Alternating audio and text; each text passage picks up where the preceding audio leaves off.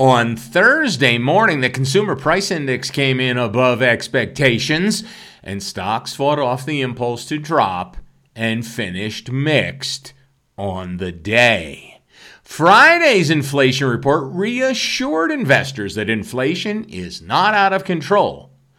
Stocks fought off the impulse to rally and finished mixed on the day. So what impulse will stocks fight off today?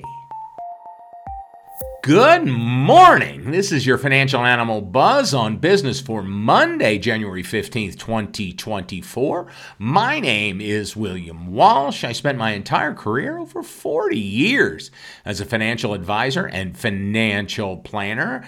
I earned the Chartered Life Underwriter, Certified Financial Planner, Chartered Financial Consultant, and the Accredited Estate Planner professional designations. Now, I'm living my best life, bringing listeners like you the information they need to bypass people like me. If that's you or might be you, you are in the right place.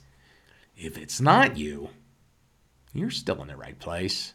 We're glad you're here.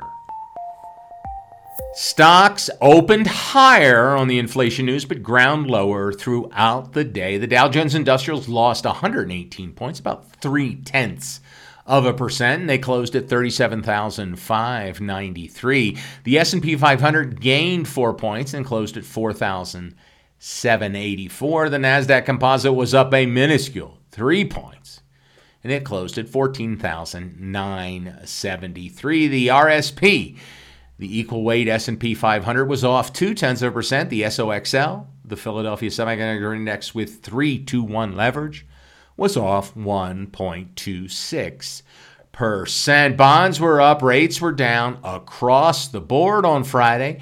The 2-year Treasury closed with a yield of 4.146%, which was off 11 basis points. The 20-year was off 3 ticks and closed at 4.287%.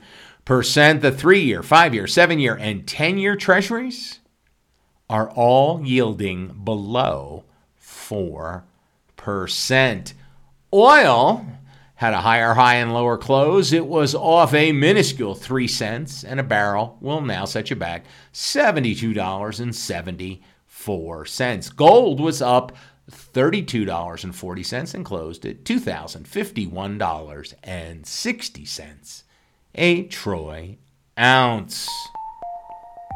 Other than a couple of speeches from a couple of Federal Reserve Board members, not too much of interest on the economic calendar this week. Lots and lots of earnings reports, though, but mostly banks. We'll report everything to you here on this podcast, but banks just don't fire us up. I mean, if they screw up and lose everything, well, they'll just get bailed out. Am I right? Next week, we get dozens upon dozens upon dozens of earnings reports, including Microsoft, Procter & Gamble, Tesla, and a bunch of others. We will have it all for you here on The Buzz. And that is your Buzz on Business for Monday, January 15th. Please join us every morning for 5 minutes of the latest business, financial, economic, and stock market news. And don't forget our premium episodes where each week we cover a story or a topic that has been in the news and it might affect you, your finances, and your investments, but we don't cover it over the last 6 hours or 6 days or 6 seconds or whatever they do in the evening news. No, we covered over the last 50 or 100 years so you can put the news in context, be better informed, and make better decisions. This week, we're taking a look at Bitcoin and cryptocurrency more generally, given the approval of a bunch of Bitcoin ETFs last week. You won't want to miss it. It's just for our premium subscribers, however. That just makes sense, right? A premium subscription is a minuscule $2.99 a month for these 4 extra episodes. There's a link in the episode description where you can learn more and where you can sign up.